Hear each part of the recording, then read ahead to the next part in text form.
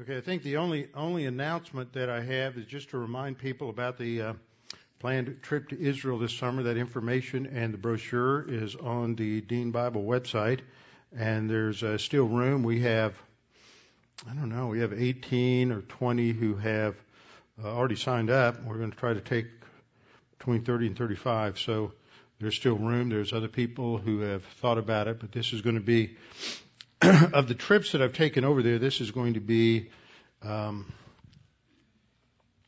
think, one of the best. I'm going to add some features that we haven't done before. I've got about 3 or 4 different speakers that I'm setting up, and I'm trying to get a retired IDF or IAF general. IDF is the Israeli Defense Force. And the IAF is the Israeli Air Force.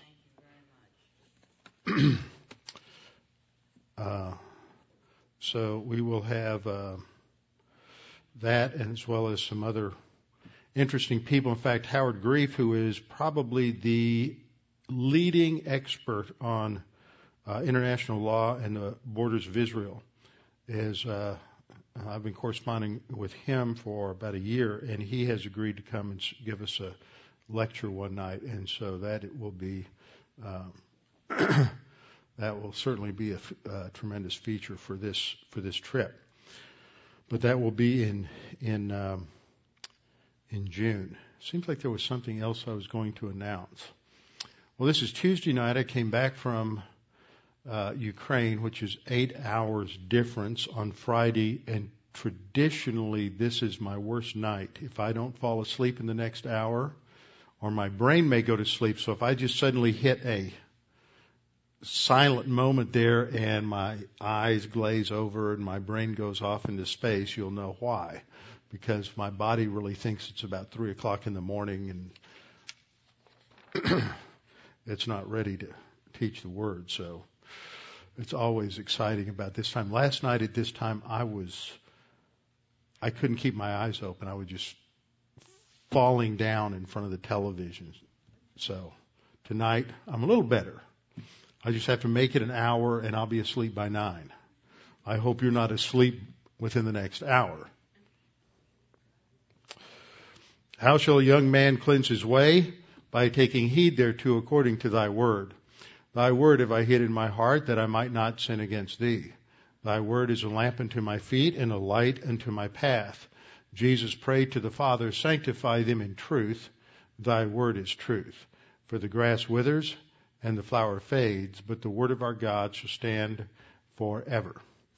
Before we get started, let's have a few moments of silent prayer. Make sure we're in fellowship, ready to study the word, and then I'll open in prayer. Let's pray.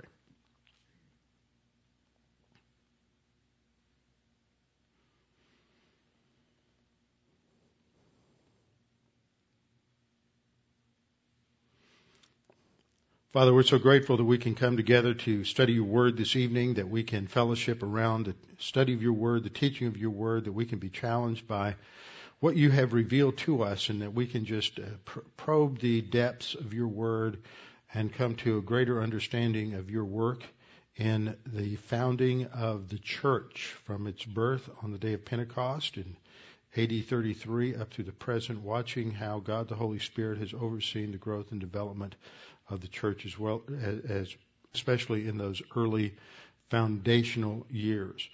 Father, give us confidence in your word that it is truth, and that as we study your word and come to learn it, and God the Holy Spirit opens our eyes to understand the truth that is there, that we may apply it in our lives, and that it will establish in our lives a testimony before not only other human beings, but also before the angels. We pray this in Christ's name. Amen. We are in Acts chapter 5. Acts chapter 5 tells this story about a husband and wife team, Ananias and Sapphira. And what's interesting in this section, as we come to these first 11 verses, a lot of times people can hit this and go, well, wait a minute. They just sort of look at this in isolation as this event that has to do with Ananias and Sapphira and their desire to defraud the church and to lie about their graciousness to the church and to act as if they're doing something that they're not really doing for their own efforts. And that's certainly part of this. I mean, there's certainly some sub-themes in this section dealing with the lying and deception, dealing with greed, dealing with their abuse of grace, and the whole concept of giving is laid out in the New Testament. But that's not why Luke puts it here. Those are certainly elements within this section, but that's not why it's here. And it's always important to think in terms of the structure of any book in the Scriptures as to why the author includes certain things, how it fits within his basic theme.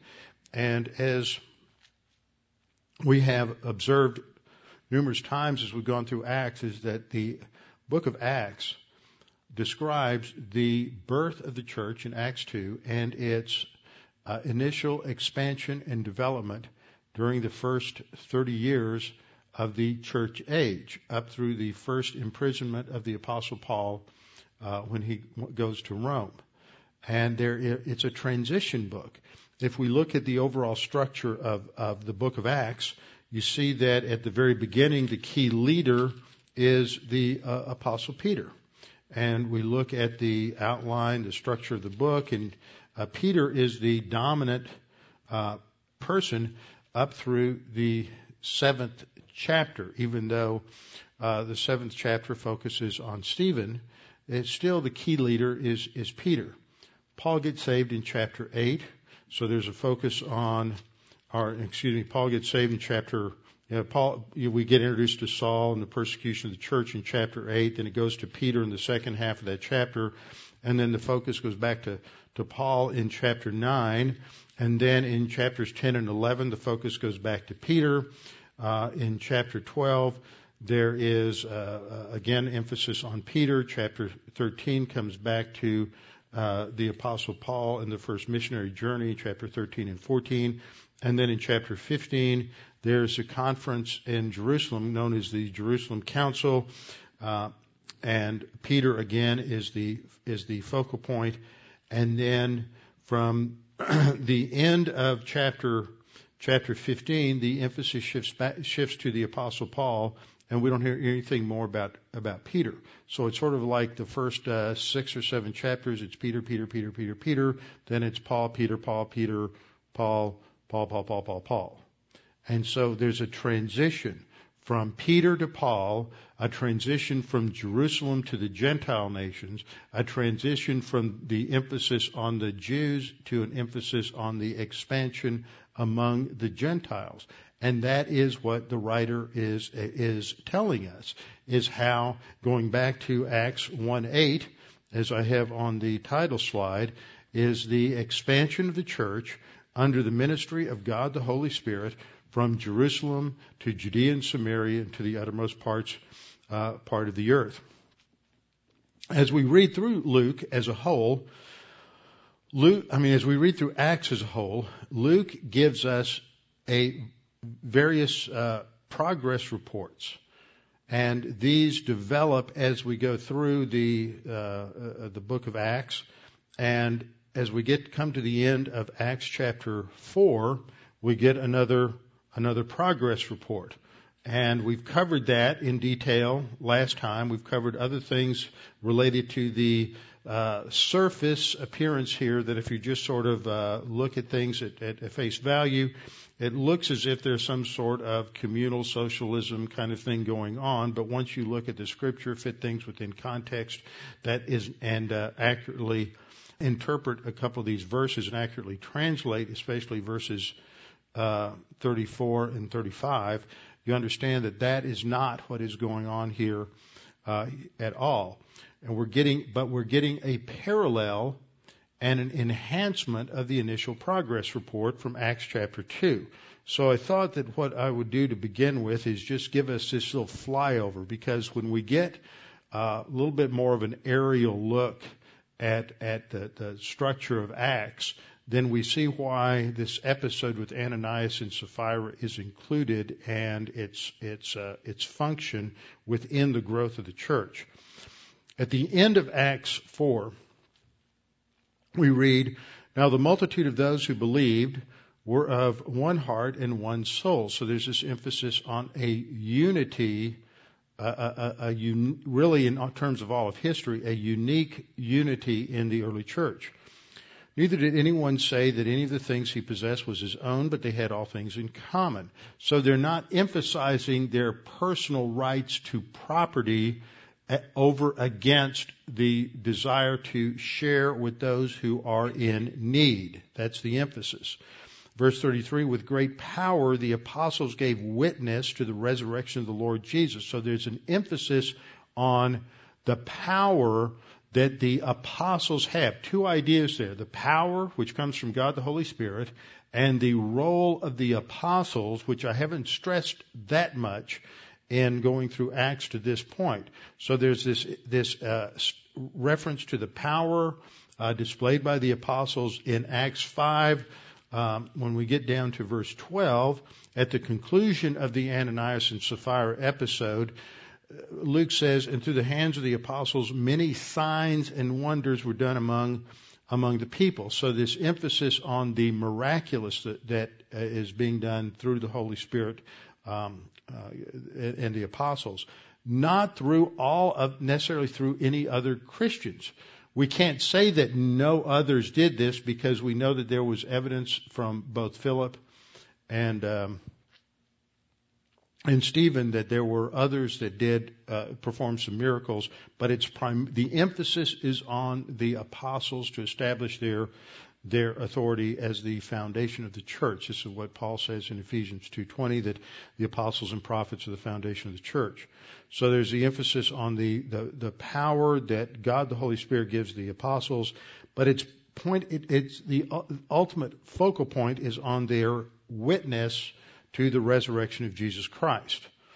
Luke goes on to say, "And great grace was upon them all, nor was there anyone among them who lacked, for all who were possessors of lands or houses sold them, and when they sold them, they brought the proceeds of the things that were sold and laid them at the apostles' feet." And this laying at the apostles' feet is stated here and again when Barnabas sells some property.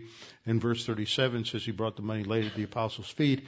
And this emphasizes the authority of the apostles and their role. It's all about the apostles.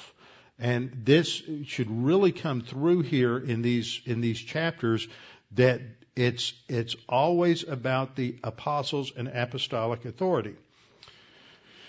Verse 36, "And Joseph, who was also named Barnabas by the apostles, which is translated the son of encouragement," so they gave him that nickname. That indicates something else. Here, the apostles give him a new name, and that becomes the name by which Barnabas is known throughout the rest of the book of Acts and down through history. Nobody ever refers to him as Joseph. So it shows this authority that the apostles had. And again, that's what Luke is emphasizing here. But that authority that the apostles have is backed by the authority of God the Holy Spirit. He's the unseen power that is behind the apostles. Now, I want you to turn with me back just a couple of chapters to Acts chapter 2, verse 41. In Acts 2:41, Luke gives his first progress report. And in that first progress report, again, he is emphasizing the authority of the apostles. And this is what he has done from the beginning in chapter 1. In chapter 1, verse 26, we have this emphasis on the apostles. They're the ones who are gathered around Jesus just as he ascends to heaven. It is to the apostles that Jesus gives his parting command In verse 8, but you shall receive power when the Holy Spirit has come upon you, and you shall be my witnesses in Jerusalem and in all Judea and Samaria and to the end of the earth. It is after that that Peter then gathers the believers together in the upper room to come to a decision about replacing Judas. And the last statement that is made in verse 26 is that they cast their lots. The lot fell on Matthias, and he was numbered with the 11 apostles. Now, remember, there's no chapter division. There are no verse numbers in the original. The last noun in the first chapter is the plural noun apostles. The next statement is, in the next paragraph, as we would divide it, when the day of Pentecost had fully come, they were all with one accord in one place. That third person plural pronoun, they, has to be a referent back to the apostles. It's not talking about the 120 who were in the upper room, as I pointed out when we did our study, but it refers to the 11 apostles. The emphasis is on establishing the apostolic credentials through the coming of the Holy Spirit in this miraculous way, as we covered when we went through chapter 2, that there was this sound that came from heaven like a tornado. It was like a train coming through. We know what a tornado is like here. They don't have tornadoes there in Israel, but it would have been the same thing. And this noise was heard all over Jerusalem. And everybody came running to find out what was making this particular noise. So God was very clear in giving objective evidence of the work that he was about to accomplish. And then the next thing we're told in verse 4 is that they were all filled with the Holy Spirit. And I pointed out in looking at this phrase, filled with the Holy Spirit, as we have it in Acts, that this is a different word than we have in Ephesians 5:18, which is a command of the verb plerao, to be filled by means of the Holy Spirit. And what we see in Acts, it usually is a descriptive phrase to indicate a special unique work of God the Holy Spirit among the apostles. Typically it's used in context preceding some sort of speaking, and it's the phrase based on the Greek verb pimplemi, not plerao, but pimplemi, and it's followed by a genitive, which is usually descriptive or indicating content, that they're full of the Holy Spirit. And this is a description of a unique ministry of God the Holy Spirit. Now, it's important to understand that, because when we get into Acts 6 here, and we get into the sin of Ananias and Sapphira, we're told that Satan filled the heart of Ananias to lie. And that is stated that way because it is an intentional contrast with what God the Holy Spirit is doing, and it opens up our understanding of what Luke begins to describe here in terms of the angelic conflict and the assault of Satan specifically and directly upon the early infant church. So this at the beginning we have God the Holy Spirit, this unique work among the apostles. They began to speak in other languages as the Spirit gave them utterance. So there's that emphasis on the Holy Spirit. But he's doing this primarily with the apostles because he's establishing apostolic authority in this early stage of the church. Chapter 2 talks about there are various signs and wonders that are performed by the apostles in verse 22, and that this continues to establish their credentials. And verse 22 mentions Jesus was attested by many signs and wonders, and then as we get to the end of chapter 2, there is a description that the apostles are performing various signs and wonders in verse 43. And the next thing that happens, the next episode, is in Acts 3 when Peter and John go to the temple and heal the lame man. And that forms the foundation for all of the events in chapter 3 and chapter 4, which ends with our summary statement. So all of this fits together, and the focal point that the Apostle Paul puts in here is on apostolic authority. So the authority of the apostles is reinforced in this section. And as we look at the overall structure of Acts, we see that there's this emphasis on the apostles being present every time the church expands. You have the birth of the church on the day of Pentecost in Jerusalem, and the spokesman is Peter.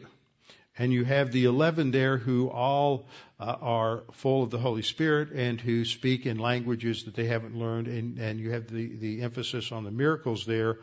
And then in Acts 8, we see the next expansion that comes after persecution comes on the early church in Jerusalem. They finally scatter. What did Jesus tell them to do?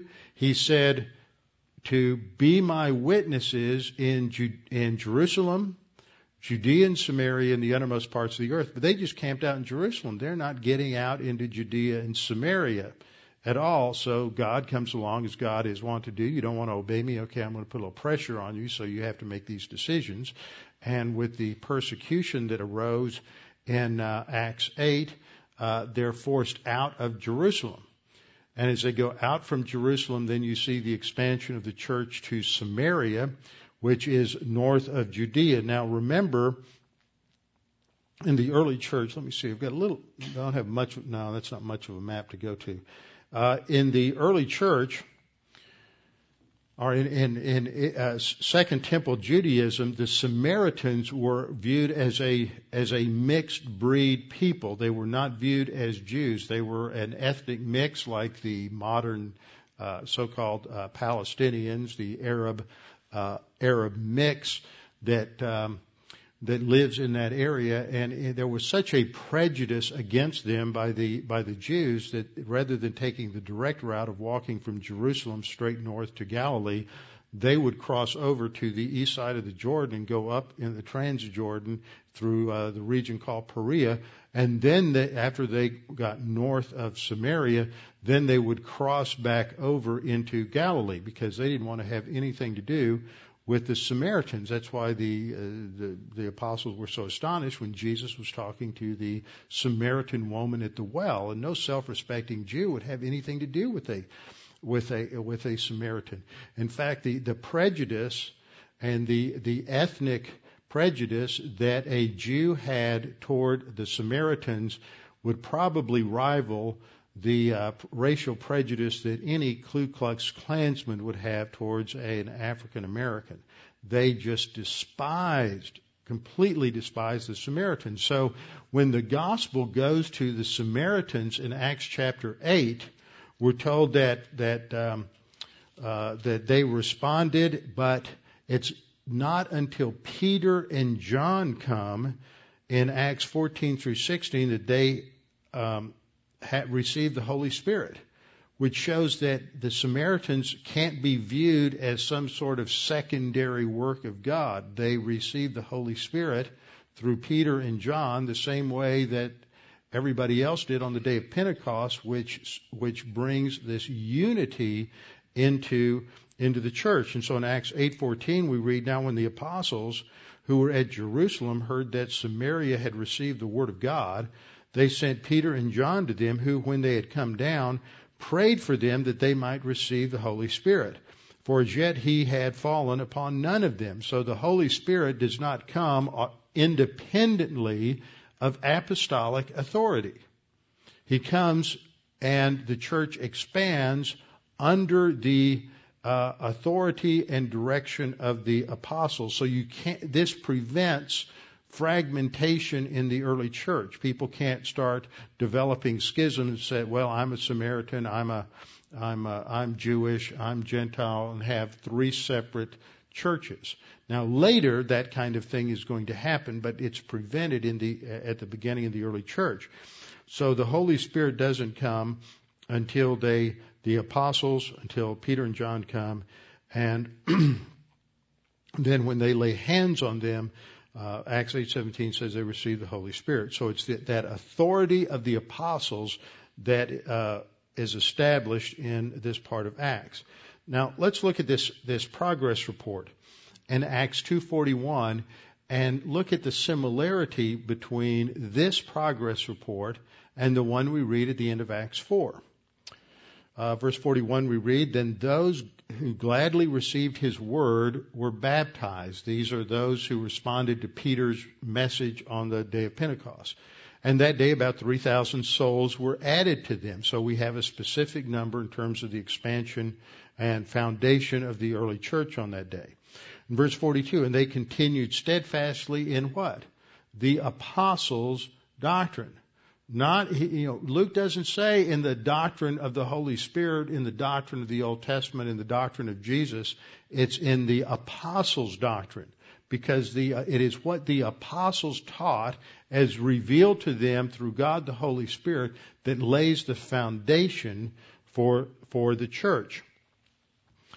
They continue steadfastly in the apostles' doctrine, fellowship, the breaking bread in pairs. Then what happens as a result of that? Fear comes upon them. We're going to see this again in Acts chapter 5, that as a result of what happens with Ananias and Sapphira, we're told that fear, verse 11, so great fear came upon all the church and upon all those who heard these things. Then there's an emphasis on the signs and wonders.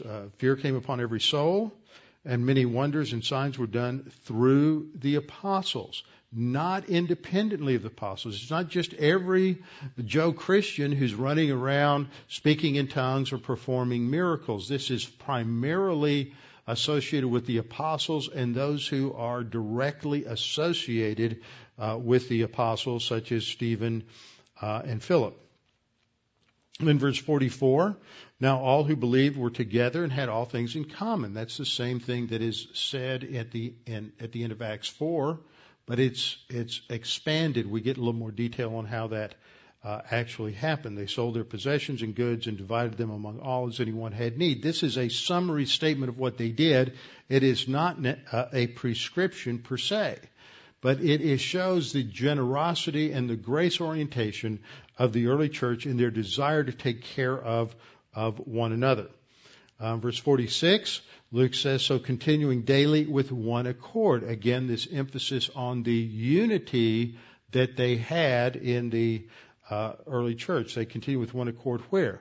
In the temple. So they're still meeting in the temple, and we'll see the same thing in Acts 4, because in Acts 4 it talks about the fact that they're still meeting in the temple. When we get down into into Acts chapter 5, verse 12, states that they were meeting with one accord in Solomon's porch. This is the colonnade area that surrounded the outer courtyard, the courtyard of the Gentiles in the temple.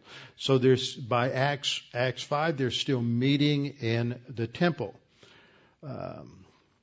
And they are, verse 47, praising God and having favor with all the people, and the Lord added to the church daily those who are being saved. So it's not just the 3,000. There is an ongoing growth factor that is the result of the work of God the Holy Spirit. As he continues the real power behind the apostles, of course, is the Holy Spirit, and it acts as much the story of the Holy Spirit as it is that of the apostles. So while the authority of the apostles is emphasized, what lies behind that is the role and the authority of God the Holy Spirit as the divine power behind the work and the authority of the apostles. So Acts 1:8 lays that foundation in Jesus' parting statement right before the ascension. And then in Acts 2:4, we have the mention that they're all full of the Holy Spirit and speak in languages. Then Peter, in his explanation of this event, after quoting from Joel, the end of Joel 2, says that Jesus, after he was exalted to the right hand of God and having received from the Father the promise of the Holy Spirit, he poured out this which you now see and hear. So there's the outpouring of the Holy Spirit comes from Jesus. So he connects Jesus and the ministry of God, the Holy Spirit. Then the next mention of the Holy Spirit comes in our progress report in Acts 4:31. When they had prayed, the place where they were assembled together was shaken. They were all filled with the Holy Spirit. Now that indicates content. That's not what it says in the Greek. It's they're full of the Holy Spirit. It's a description of this unique ministry of God, the Holy Spirit. And what happens immediately after that? They spoke the Word of God with boldness. And if you remember when I first taught on this, back in the first chapters of Acts, I went back and showed how this phrase, using the word pimplemi plus the genitive, is described of Mary. Zacharias, the father of John the Baptist, is full of the Holy Spirit and speaks. Mary is full of the Holy Spirit and speaks. Elizabeth is full of the Holy Spirit and speaks. This is always seems to be associated with some sort of speaking activity. Even when after the Apostle Paul is saved, it says something about him being full of the Spirit. You got to read 2 verses later before he starts talking. But in every time you have this phrase used, there is speech, that articulation, witnessing of the Spirit. That's what that speech is. So we have to understand this within the framework of Luke. And the Holy Spirit is foundational to understanding what happens here in Acts 5:3. Peter accuses Ananias of lying to the Holy Spirit in verse 3. Verse 9, he says, why is it that you have agreed together to test the Spirit of the Lord? Now, here's an important doctrine that is revealed in these verses, and that is the doctrine of the personhood of God the Holy Spirit.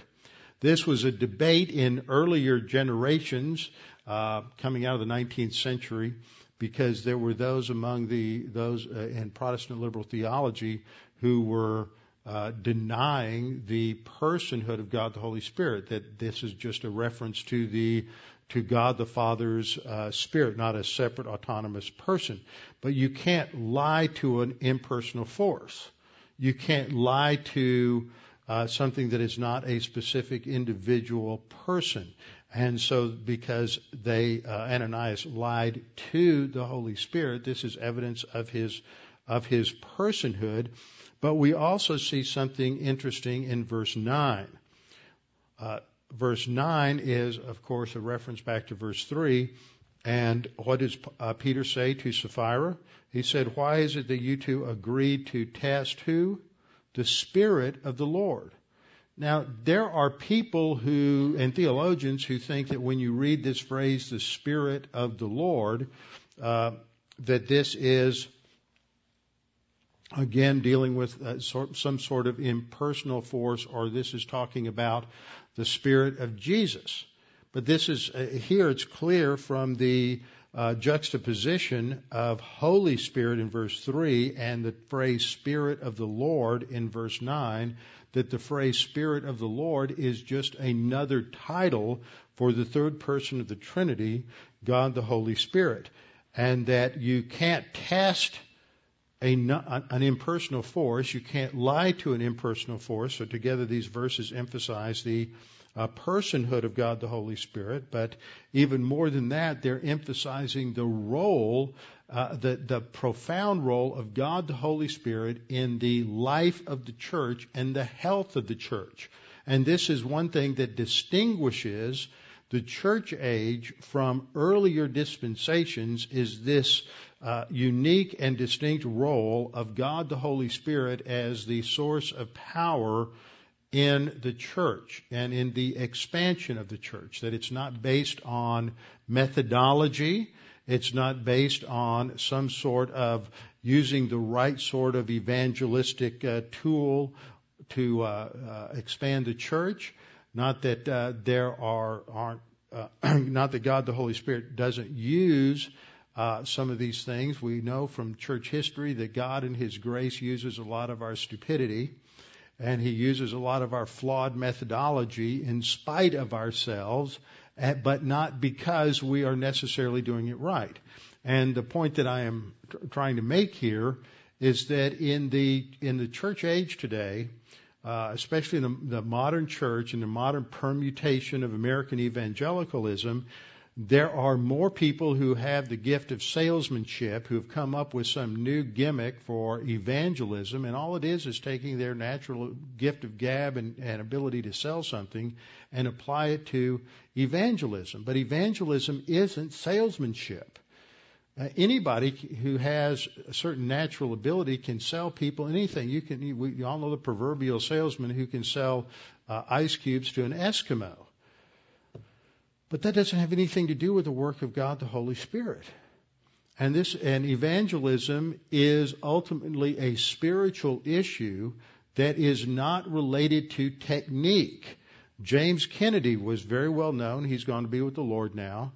He was a very well-known pastor of Presbyterian Church in Fort Lauderdale, Florida. Built a huge church. They had an annual budget of $50 million. He was on the radio. But he built that church on what do you call these things like Amway or some of these the multi-level marketing. He took a multi-level marketing approach to evangelism and called it Evangelism Explosion. And they would go out and they would train 5 or 6 people to do evangelism. They would go out and they would knock on doors and they would get people saved and they would bring them back in, train them in Evangelism Explosion, and so multiply the effort like that. And I remember some seminary professor explaining this, and they use all the numbers. It just looks exactly. If you've ever been involved in any kind of multi-level marketing, whether it's Mary Kay Cosmetics or Shackley Vitamins, or as a seminary student, I think I tried almost everything. Not the cosmetics, but you just try anything to try to make a buck. And I remember in my first church, there was a couple in the church whose son had gone through seminary with me, and they actually had a card that they had earned through their sales in Shackley Vitamins. And I went to one of the meetings, and you just replace the name Shackley with Jesus Christ, and you've got Evangelism Explosion. And this is not the work of the Holy Spirit. This is just human viewpoint effort. Now, that doesn't mean that God, the Holy Spirit, hasn't used these type of things, because I believe He has. And just because the results are that people are saved doesn't mean that gives God's stamp of approval to the methodology. God saved a lot of people using that human viewpoint methodology, despite the fact that it was a human viewpoint methodology, because God honors His word and the presentation of the gospel. But we have to be careful not to be sucked into thinking that if we just have the right track or we just have the right technique, then we're going to see spiritual growth and we're going to see a lot of evangelistic results. That's just not the way it has worked in church history, and that is a distortion of the understanding of the ministry of God the Holy Spirit. But God the Holy Spirit is the one who is working in and through the authority of the apostles. We see it emphasized again in Acts 5:32. As Peter said, we're His witnesses to these things, and so also is the Holy Spirit, whom God has given to those who obey Him. And that phrase, obey Him, is obeying the command to believe in Jesus of Nazareth as the Mashiach promised in the Old Testament, Isaiah 53, the servant of Yahweh who would come to die, bear in His own body on the cross our sins, that our sins and iniquities would be laid upon Him, according to Isaiah chapter 53. Then in Acts 6:3, we have another statement related to the apostles. Therefore, brethren, seek out from among you 7 men of good reputation. And what are they? Full of the Holy Spirit again and wisdom, whom we may appoint over this business. So the emphasis is also on the role of God the Holy Spirit. Now, the third thing that we see within the structure here is the result of this, the development of this in terms of the opposition which comes from Satan. In Acts 5:3, Peter says, Ananias, why has Satan filled your heart to lie to the Holy Spirit? So it's not just something generated from Ananias' own greed or his own desire for approbation or his desire for recognition that they have been so generous as to give all of the money they received from this land sale to the church, but that Satan is the one who has influenced him in this direction. I'll say a couple of other things in terms of the exegesis and understanding of this phrase in a minute, but we also see as we get down into the summary statement in verses 12 through 16 that at the conclusion of this progress report, that a multitude gathered from the surrounding cities to Jerusalem, bringing sick people and what? Those who were tormented by unclean spirits. So what happens now in Acts 5 is that the growth of the church is now placed within the context of the angelic conflict, Satan's rebellion, and the attack. We see the first clear attack of Satan on the infant church. And this is also something that is emphasized by Luke. Several times Luke is the one, both in the Gospels and in the book of Acts, who brings our attention on the fact that ultimately Satan is behind the opposition to the church. There are three enemies to the church and to every Christian.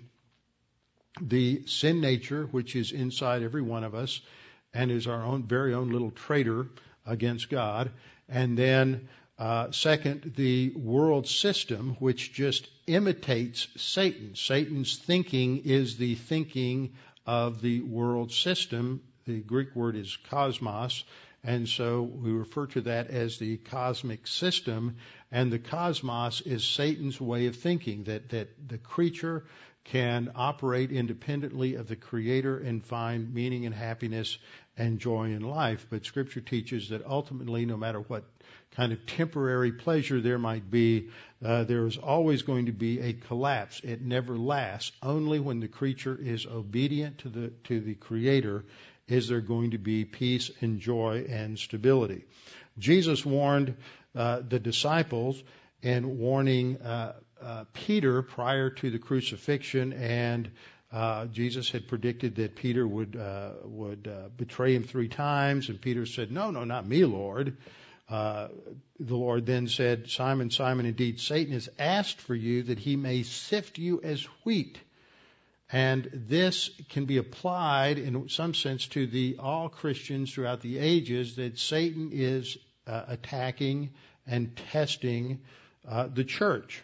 And we see this in Acts 5. But the Lord says, but I have prayed for you, as we see evidence in the high priestly prayer of the Lord Jesus Christ in John 17. He prays to the Father that Satan not harm us. But I have prayed for you, he says here, that your faith should not fail, and when you have returned to me, strengthen your brethren. Now, as we get into this episode here in Acts 5, I just want to give you a summary of it and then bring out a couple of points. First of all, this focuses on a specific couple. Ananias is the man's name, and his wife's name is Sapphira. The Hebrew word name that would be behind Ananias is the word Hananiah or Hananiah, which is reminiscent of a couple of names in the Old Testament, including one of the original names for Shadrach, Meshach, one of the 3, Shadrach, Meshach, and Abednego, and it means Yahweh is gracious, or Yah is gracious. The wife's name, Sapphira, it comes from a Hebrew word or Aramaic word meaning beautiful, and so they have names that are indicative of their Jewish roots, and they come and they sell a possession of land. But verse 2, we're told he kept back part of the proceeds. His wife is aware of it. It is a conspiracy between them. They make a decision that, we need to keep some of that for our own use. And they brought part of it and laid it at the apostles' feet. Now, there's nothing wrong with what they've done to this point. There's nothing that mandated that they sell and give all of the proceeds to the church. There's no mandate that they give any of it to the church. This was a voluntary decision, which is at the essence of giving in the church age. It's based on individual volition. It is never to be you're never to be drummed into people that they should give a certain amount. Never should people be motivated by guilt. Neither should giving be something that is put out as evidence of someone's spirituality, or where giving is done in a public manner. I mean, I've been in a lot of contexts in a lot of different churches where the whole process of giving has been abused. When you're in a situation like that, you don't get upset. You don't make an issue out of it. That's part of your grace orientation, because we all have to understand that there's a lot of confusion among a lot of Christians in a lot of churches, and it's not always our role to straighten everybody else out. Sometimes you get put in that position, sometimes you don't, but we have to learn to be gracious to people who just haven't yet had the opportunity to learn what the Bible says about grace giving. It should be done in private. It's between each individual and the Lord, and it is part of our personal response to understanding what God has done in our life. And it is a responsibility that God has placed upon every single believer. It's not an option. It is part of our spiritual life. But they decide to hold back. What they do, though, is they come and they say that they have given all of it, all of the money that they made from the land, and that's the deception. And this really is a power play on the part of Ananias and Sapphira. They want to have recognition as much as the apostles and the prophets and everybody else who seems to have God the Holy Spirit working in their life. And so there is a desire on their part for this sort of recognition and honor that comes from others in the body of Christ. So there is, in a sense, a measure of competition with the apostles, and thinking that they can pull one over on them. They don't understand the authority and the role of the apostle, that they're privy to information that no one else is. And they are really, it's a subtle form of rebellion against the authority of the apostles, because they're lying to them. But God, the Holy Spirit, reveals to Peter what is going on, and Peter confronts him and recognizes what the ultimate source of this temptation is. So this, first of all, reminds us a little bit of what happens in Genesis chapter 3. This is, I think, intentional on the part of Luke, is that we think of the temptation of Eve to disobey God and eat from the fruit of the tree of the knowledge of good and evil, and of Adam, and that in the garden there was a serious penalty imposed of spiritual death, and then the consequences of being removed from the garden. So when we read this, we see this parallel. You have a man and his wife, and you have the temptation that comes from Satan. So that is a specific parallel. So Peter says, why has Satan filled your heart to lie to the Holy Spirit and to keep back part of the price of the land for yourself? And then Peter makes it very clear in his explanation that he had every right of disposal of his own private property without having to deceive anyone. Peter goes on to say in verse 4, while it remained, was it not your own? And after it was sold, was it not in your own control? Why have you conceived of this thing in your heart? Now notice, in verse 3 he says, Satan filled your heart to lie to the Holy Spirit. But that doesn't, he's not saying that, the devil made you do it. He is saying that Satan is the influence, the tempter, but it is still Ananias' decision and responsibility for what he did. He says, was it not under your control? Why have you conceived of this thing in your heart? You have not lied to men, but to God. So the emphasis is still on personal responsibility, even though there is an external influence from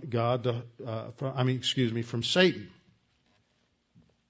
So then we have the results in verse 5. Then Ananias, hearing these words, fell down, breathed his last. What's the result? Great fear came upon all those who heard these things. That's going to be repeated again in verse 11. Now, in terms of parallels from the Old Testament, there's 3 episodes in the Old Testament that are similar to this. The first I've already alluded to and described, which is in Genesis chapter 3. But the second is an episode that may be less familiar to you, and this is the sin of Achan in Joshua chapter 7. And what happens in Joshua chapter 7 is this comes at the end of the Battle of Jericho. And prior to the Battle of Jericho, God had given the Israelites specific orders that they were to annihilate every man, woman, and child, every domesticated beast, and that they were to take whatever valuables they found, the gold, the silver, and they were to take that, and that would be set apart to God in the temple. And what happened was that Achan, in an act, again, of disobedience to God and selfishness, disobeys God's instructions. He takes some of the booty for himself, and he buries it under his tent. But spiritual disobedience has consequences, not just in our own individual lives, but also in the lives of other people. And at this nascent infant stage of the early Israelite nation, as they've just come across the Jordan, this is the first battle, God is going to make it clear that the battle is His, and He is the one who makes all the rules. And so He comes down very hard on Achan. And what happens is the Israelites go to the second battle, which is at the city of Ai, and they get involved in a battle, and they just get defeated, and they come back with their tail tucked between their legs, and Joshua blames God for their defeat and the loss of life, and God says the reason they were defeated was because of sin in the camp, and that they needed to be cleansed from this sin, that they needed to be sanctified. And so there's this process where God takes them through this narrowing down procedure where it narrows down to the tribe and then to the clan and finally to the family of Achan. And then there has to be a cleansing, a sanctifying of the nation from this sin. And so Achan is executed along with his entire family. And then all of his goods are confiscated. And so there are consequences that extend beyond just the individual. And it seems rather harsh to us, but God is doing something significant in these kinds of episodes in showing that He is not this kind of wimpy little God who's going to, oh, well, they're sinners. We understand that. That's okay. Pat them on the head. This is at a foundational element where God is establishing His authority and the importance of obedience to God within the organization. In that case, Israel. In this case, with the church. There's another example that occurs in 2 Kings chapter 5, verses 25 to 27, with the sin of Gehazi. Gehazi was the servant of Elisha. And this is the episode where Naaman the Syrian, Gentile, has come to Elisha to be healed of his leprosy. And after he's healed of his leprosy, he returns back. He wants to give a big reward to Elisha. Elisha rejects it. But Gehazi decides, I want a little bit of that reward. So he gets away from his master Elisha, secretly follows after Naaman, talks to him, gets a little reward, comes back to Elisha, and Elisha knows what's happened. He says, where have you been? And Gehazi lied to him. And because Gehazi lied to Elisha, then what happens is the leprosy of Naaman goes on to Gehazi, and he's a leper for the rest of his life. Seems kind of harsh. But what I'm showing is that this is a pattern from Genesis 3 on, that God is serious about His Word and not lying to God. So He is protecting the early church. Now, one other thing to say about Peter's statement to Ananias, when he says, "Why has Satan filled your heart?" There have been some who have suggested that this is demon possession or Satan possession, that Satan possessed Ananias. But that's not the verbiage here. We may say in English, have an English idiom, jealousy has filled your soul. Where we put jealousy as the subject of the verb, and we talk about jealousy as the content of something that fills someone's soul. But that's an English idiom. Let's not read that back into the Greek here and into the language of the New Testament. We have this statement, Satan filled your heart to lie.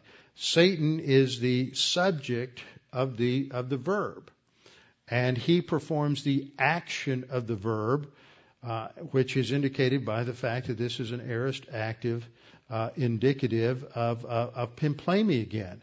And what does he do? He fills the heart for a purpose to lie. It's influence. Satan isn't the content. When we look at all these other passages that use this same verb in relation to the Holy Spirit, the Holy Spirit, who is the content of the filling, is in the genitive case. It isn't the Holy Spirit filled their heart with something else. It is that they're full of, genitive clause, full of the Holy Spirit. Holy Spirit being the content of the filling. If Satan is the content of the filling, if this is satanic possession, it would be they were full of Satan, or he was full of Satan.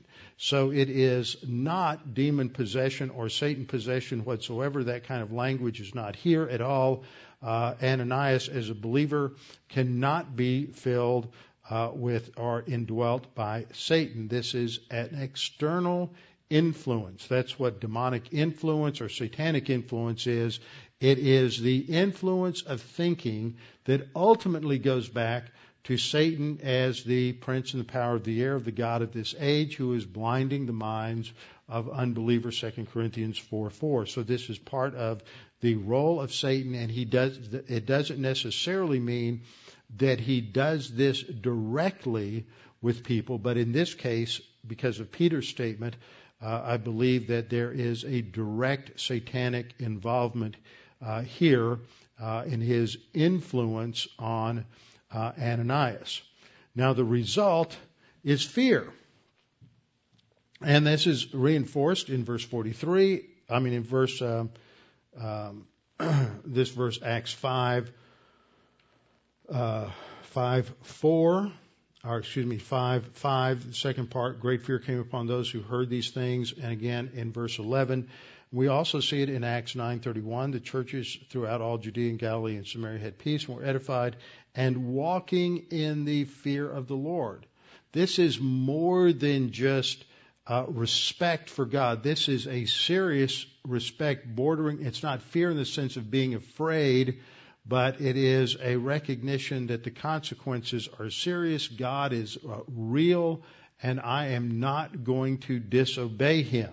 It is that fear that I relate to when, on a few occasions, that I disobeyed my mother, and she just said, well, I'll let your father take care of it when he came home. And then you just knew it was all over with, and that if I survived another day, then that would just be due to the grace of God, but it wasn't going to be due to the grace of my parents at all. So it is a recognition that that's the last thing in the world you want to do, is have God deal with you in terms of divine discipline. Then in Acts 19:17, related to the miracles related to the Apostle Paul, this became known to all the Jews and Greeks on Ephesus, and fear fell on them all, and the name of the Lord Jesus was magnified. So what happens here is Ananias dies instantly. That's what the surprise is here. He doesn't get a chance to change his mind, confess his sin, or repent. It's the sin unto death, or as I facetiously say, the first person who is slain in the Spirit, which is if you're not familiar with the charismatic concept, then go watch Benny Hinn sometime. Ananias fell down, breathed his last, and people realized that God is serious about his word. The young men come in, they wrap him up, carry him out. Remember, this is a dry desert climate, but it's warm, so burial should be fast. So they take him out. They bury him quickly. 3 hours later, Sapphira comes in. She's completely unaware of what has happened, and Peter then begins to interrogate her and says, well, tell me whether you sold the land for, and then he mentions the amount of money, and she said yes, and says, well, how is it that you have agreed together to test the Spirit of the Lord? And so immediately he confronts her with the fact that what they have done is to try to test God, which is an idea that is evident in the Old Testament in various places when Israel disobeys God and puts him to the test as to whether or not he is going to be true to his word. You can see some examples of that in Exodus 17, verses 2 and 7, in Numbers 14:22, and in Deuteronomy 6:16. This is provoking God to judgment by disobeying him.